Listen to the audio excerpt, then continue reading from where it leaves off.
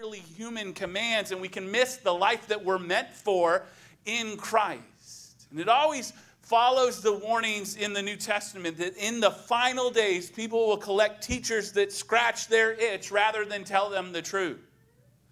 In the church, we see it in our day in popular books and podcasts, the YouTube videos that we watch or that people send us and be like, oh, you need to see this and find this different way, and it's finally the one. So how do we wade through it all, though? It's the people that are to be truth tellers and truth seekers. How do we discern what is true? These questions are not new, and it's not just a modern problem that is faced because of modern tools that spread meaningless talk far and wide. Even on Crete, as the church is being planted, there is a raft of false teachers disrupting households, just like Russian bots in our day. And that which anchors the church, that silences the lie, that denies the Lord, is actually sound doctrine that Paul will continue to exhort the church in Titus 2. The knowledge of the truth that we've already talked about, this gospel, the life, death, resurrection, and ascension of Jesus for us, and the implications that follow after that forgiveness and new life in him. It's that which is sound doctrine. And the reason Titus is on Crete is to appoint elders who will cling to this gospel, this good news of Jesus, and then refute those that oppose it. So last week we saw who are elders to be, who are the ones responsible for holding and championing the truth that the church is to be about. And this week we see who is opposed to it. In our text this morning, Paul outlines exactly who needs to be rebuked. And though through this, I think we actually gain some insight against the lies that still exist, even in our day, and still must be silenced. And then we see just a taste of the hope that overcomes all of it. So this morning I want to start with the lie. The lie is told from a couple of angles, but both of those angles tell essentially the same punchline. And we can uncover this lie in relation to the problem on Crete, right? And just from this, we see the problem that Paul has said you need to appoint elders to refute very specific people. And it's just false teachers. Those that are proclaiming something that's opposed to this gospel. And the description directly contrasts with the description of who elders were to be that have come just before. And we're elders, and really, as we saw, all believers should have that mentality to be increasingly godly champions of truth. False teachers are instead just empty talkers that deceive people. And Paul compares them with worldly Crete. Even says here, one of the Cretans, a prophet of their own, said Cretans are always liars, evil beasts, and lazy gluttons.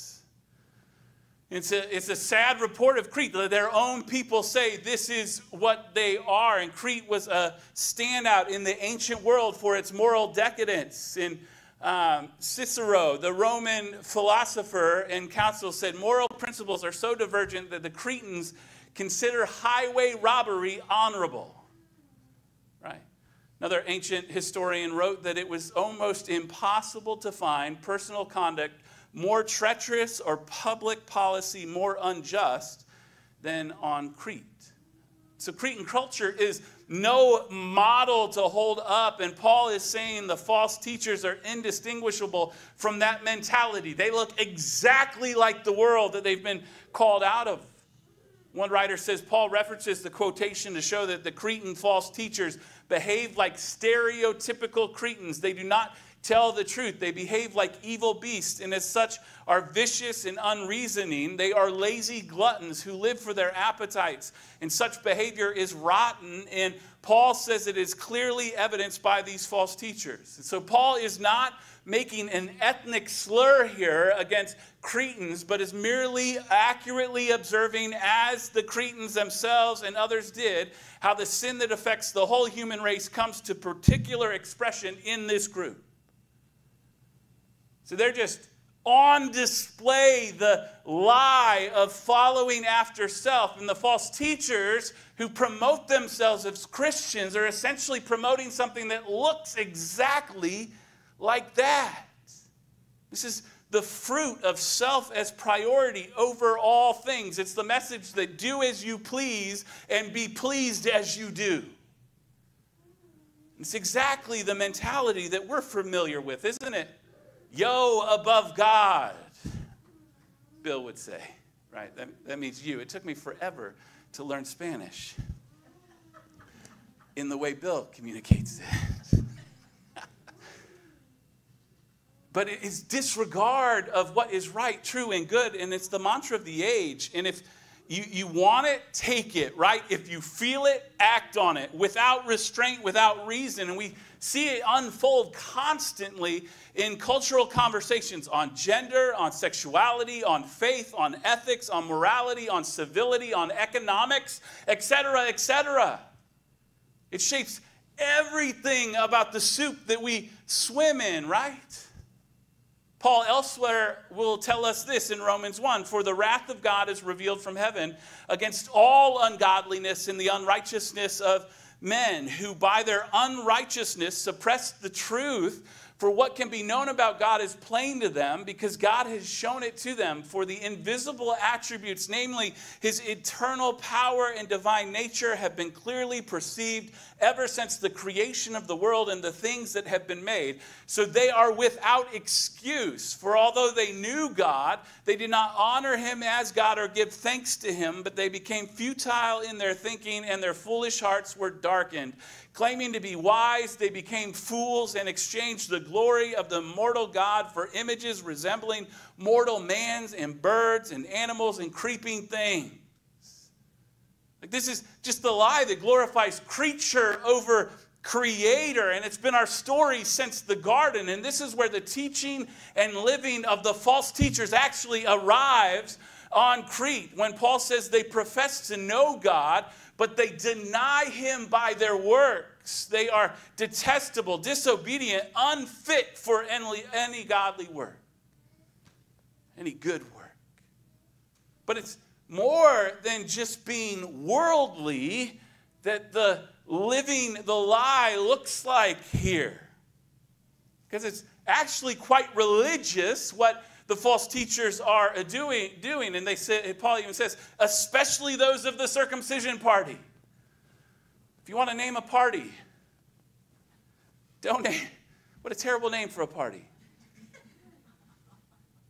But we know these are Jewish believers just promoting the requirement of ritual acts to be Christian.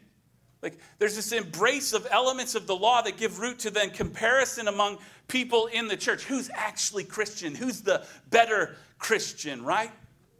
What is this emptiness and deceit all about? One writer says the reference to these opponents as being of the circumcision party tells us Paul uses such references elsewhere to identify former Jews who joined the early church with a gospel plus message. Yes, they say, what saves you is faith in the work of Christ plus special religious knowledge, diets, rites, or practices that qualify you for heaven. And this unsound message has nothing to it. Rather, it exalts matters that are worthless to God, and it deceives people into thinking that their heavenly status is determined by their human accomplishments.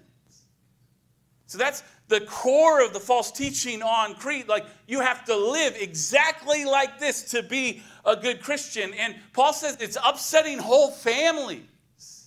That is disrupting the core of who is in the church. And it's teaching guilt to fill the coin purses of the false teachers.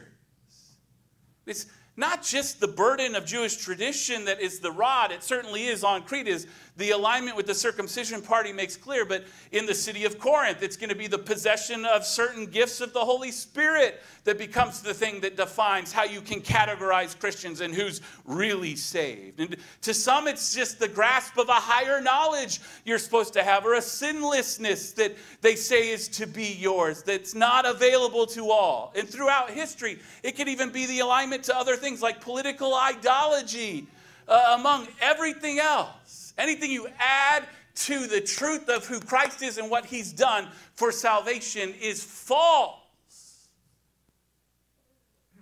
That which I add to Jesus to prove that I'm a better Christian than the next bloke is the false teaching that's happening on Crete. And it's just as corrupting as the mentality of the world is.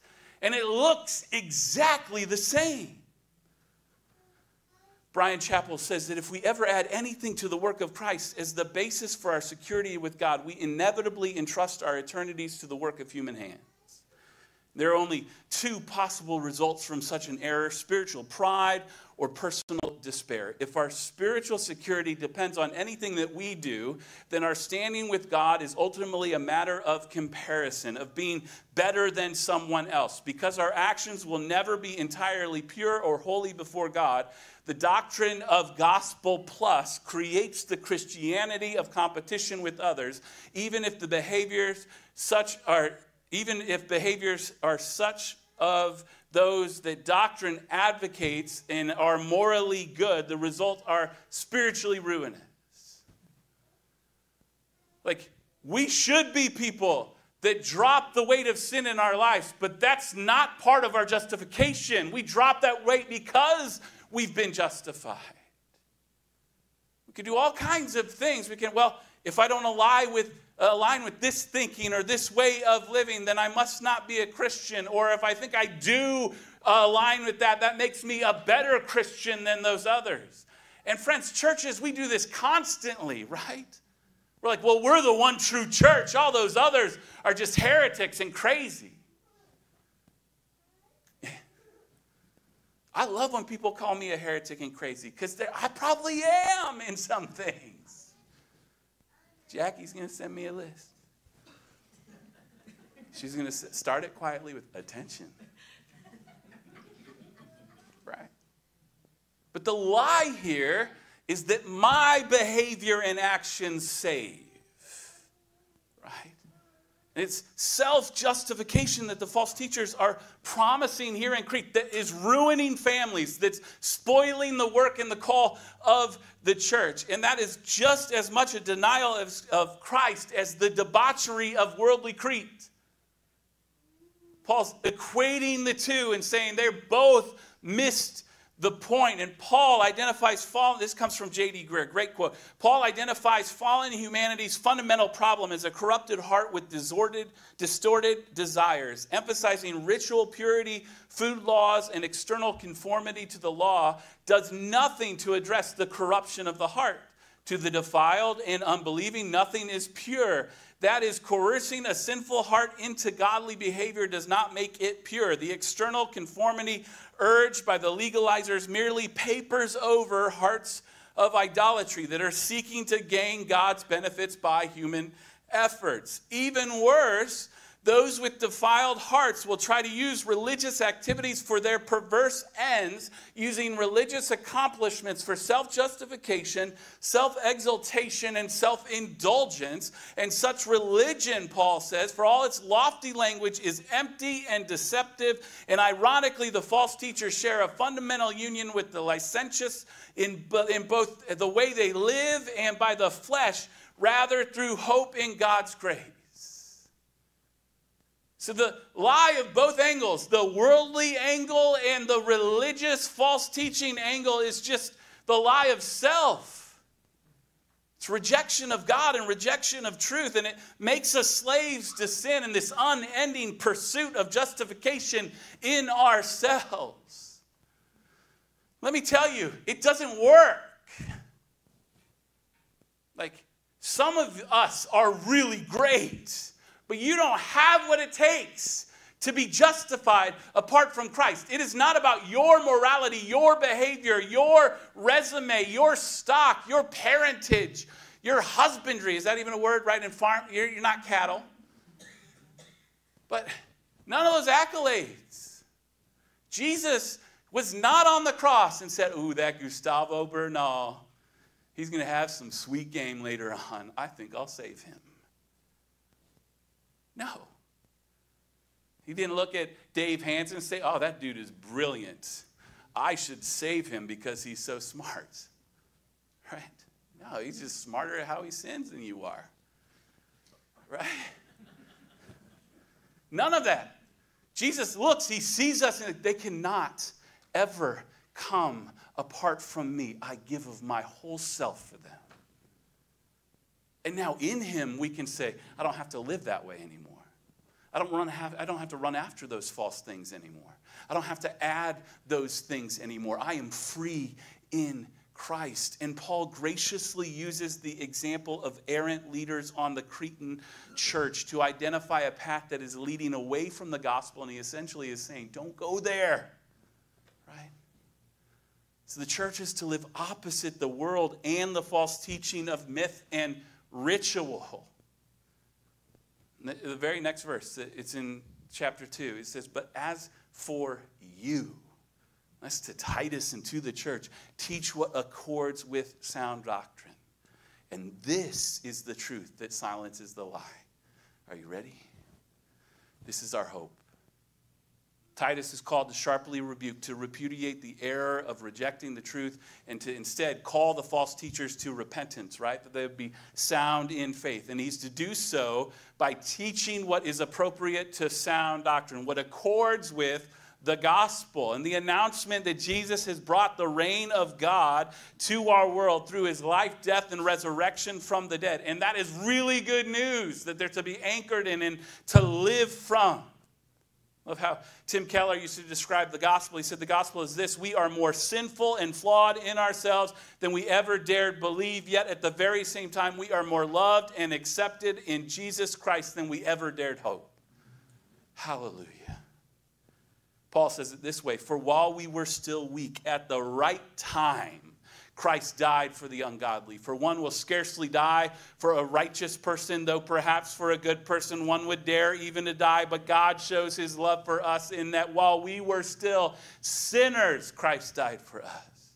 Since therefore we have now been justified by his blood, much more shall we be saved by him from the wrath of God. For if while we were enemies, we were reconciled to God by the death of his son, much more now that we are reconciled, shall we be saved by his life.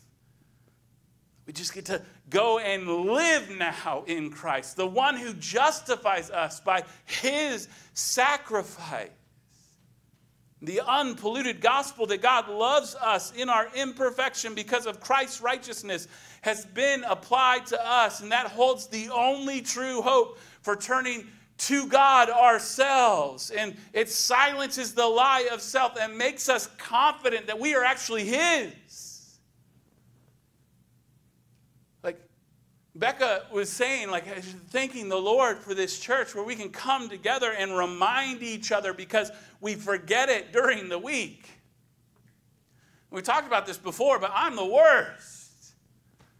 I fall into habits of sin and I'm like, am I even saved? Right? And then I sing with you guys.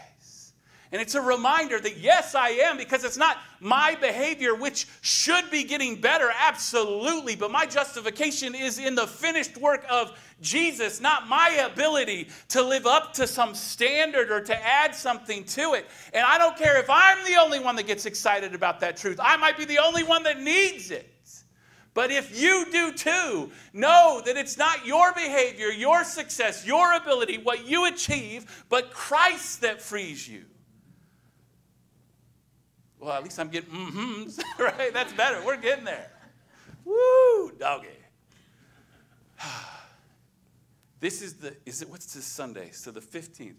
So 9 years ago it would have been the 19th, but that's coming up. This church voted unanimously to call me to be their pastor, to come and preach this gospel. And I can only imagine if after 9 years, I'm at least getting, give it another 9. Woo. We might be ready. Woo. Here, yeah, come on, dairy, come on. Here's what Paul says to the Galatian church. In the same way, we also, when we were children, where we were enslaved to the elementary principles of the world. But when the fullness of time had come, God sent forth his Son, born of woman, born under the law, to redeem those who were under the law, so that we might receive adoption as sons and daughters. And because you are sons, God has sent the Spirit of his Son into our hearts, crying, Abba, Father. So you are no longer a slave, but a son. And if a son, then you are an heir through God. And this is a sound doctrine that is to shape the life of the church. This is what Paul desires to be communicated on Crete, and what the church will be built by, that they teach to one another this truth of the gospel, that we hold firm to, and that we proclaim in rebuking false teaching, that everyone may be sound in the faith.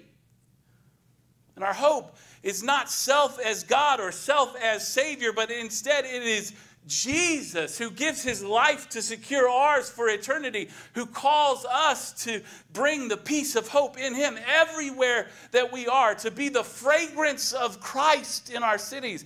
It's in this hope that we experience forgiveness and freedom from the tyranny of sin in our lives. It's in this hope that we stir on each other to that which Jesus has prepared for us ahead of time. And it's in this hope that we invite others in to be freed from the lies of self, both religious and worldly. For by grace you have been saved through faith, and this is not your own doing. It is the gift of God, not a result of works, so that no one may boast. Our boast is Christ. Our hope is Jesus. But as for you, teach what accords with sound doctrine. Just live in light of the gospel, free, fearless, and faithful to him. The good news of Jesus silences the lie of self as Savior and gives us hope for eternal living. That's what you're doing right now. You are existing in eternal life, called to belong to Christ. You are his now and forevermore, and you get to live free. Isn't that glorious? I mean, that's what I'm going to do. If you want to hang out, let's do it, right?